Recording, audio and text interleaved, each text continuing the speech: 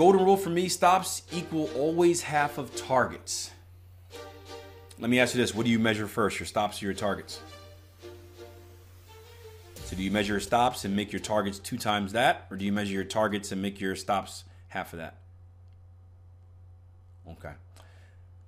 Here's the problem I have with that personally. And again, I preface this by saying, if it works, do it.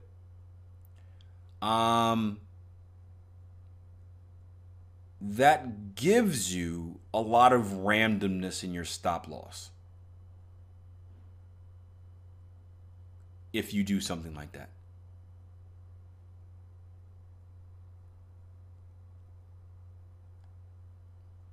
It gives you a lot of randomness because now your stops aren't actually at your stops aren't at a place that's actually safe.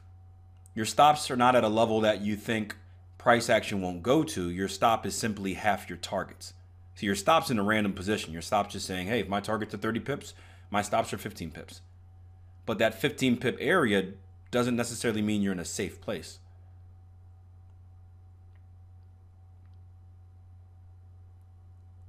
That's my viewpoint of it. Does that make sense, guys? For me, my philosophy on stop loss is this. My philosophy on stop loss is your stop loss should be at a place where you do not think the market should go. Right? I hide my stops behind structure because structure is the main part of my trading philosophy. I believe in structure. I believe in the power of it.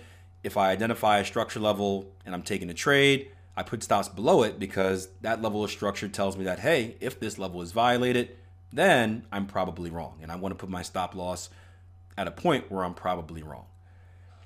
If your stops are just simply, and this is why I was never a fan of like 10 pip stops or something like that, just a random number, well, your stops are 15 pips away from your entry. But what is 15 pips? Is that actually at a safe place in the market? Is it at a too safe place in the market, right? You can have 2 different scenarios, right? You can have a scenario where you have a level of structure, right? Let me just delete the chart work here, right? You could put yourself in a scenario where you have a level of structure, right? Major level of structure right there. And you've got a stop loss in that is half of blah, blah, blah. And now your stop loss is right here. And it's like, well, is this a safe place to put a stop loss, or would a safe place be down here? Well, probably a safer place would be below that level of structure. On the other hand, maybe you have a situation where you have a really, really, really big target, right?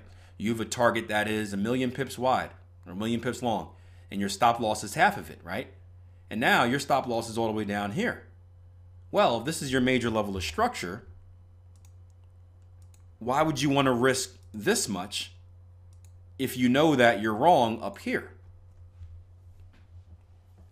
So in one case, you're not giving yourself enough breathing room because your stop loss isn't taking in a significant level of the markets into account. In another scenario, maybe you're giving yourself too much breathing room. Maybe you could be wrong earlier. Maybe it's a trade. Remember the trade we looked at earlier on, was it euro dollar? Where we had like a 5-to-1 risk reward.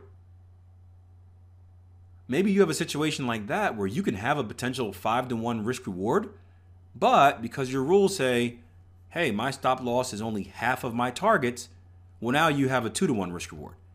And if that trade loses, instead of taking a very small stop, now you're taking a much bigger stop than necessary. For what reason?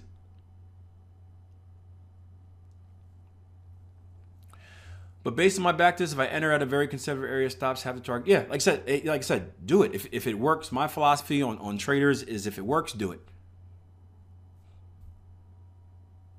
If it works, do it. That's at the end of the day, do what works. I'm just saying, for me, it doesn't make sense, but that's just how my brain works. I need to have a reason. I need to have a reason for where targets are at. I need to have a reason for where stops are at. If I don't have that reason, I don't feel comfortable about it. That's just how I work, right? I need.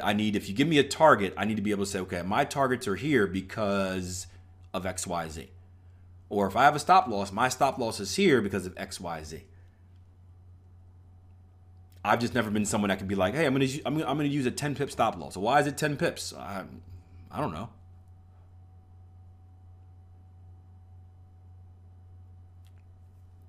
So yeah, if it works, do what you do. I don't care. At the end of the day, you trade what allows you to be consistently profitable. Yeah.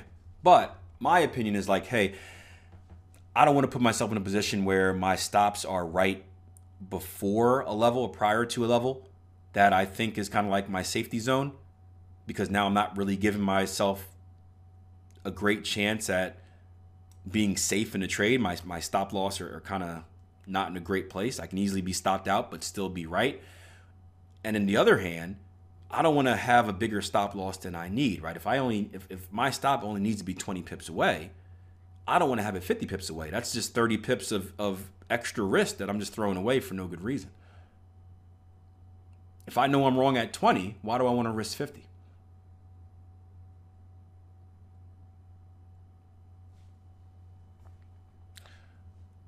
Take care, Gregory. Zach says, I would think you need to put your stop in a safe place like an ATR below structure, then understand what reasonable target is, which then lets you narrow down the kill zone for entry. Going back to the, I guess I'm kind of late reading, I guess, of this conversation. Yeah, if I would do something, if I were to create, if I wanted to trade a rule like that, I would probably shift it in the sense that said, all right, well, my minimum risk reward needs to be 2-to-1. And then within that 2-to-1, I have the flexibility to do this and that. So it's just like, you guys know, I use ATR stop. I use a zone between 1 or 2 ATRs. And then within that 1 to 2 ATR stop, I can adjust it, right? Because if 1 ATR isn't in a safe level, but 2 ATR is, then I have the room to kind of move that stop loss back to a structural level that I feel is safe. So I would adjust it that way if I want to use a rule like that. I would say I need a minimum 2-to-1 risk reward. But within that 2-to-1, I can kind of finagle it or whatever based on X, Y, Z, blah, blah, blah, blah, blah, blah, blah. But, yep. So a good chance, just different views on the market, guys. That's all it is. Different views.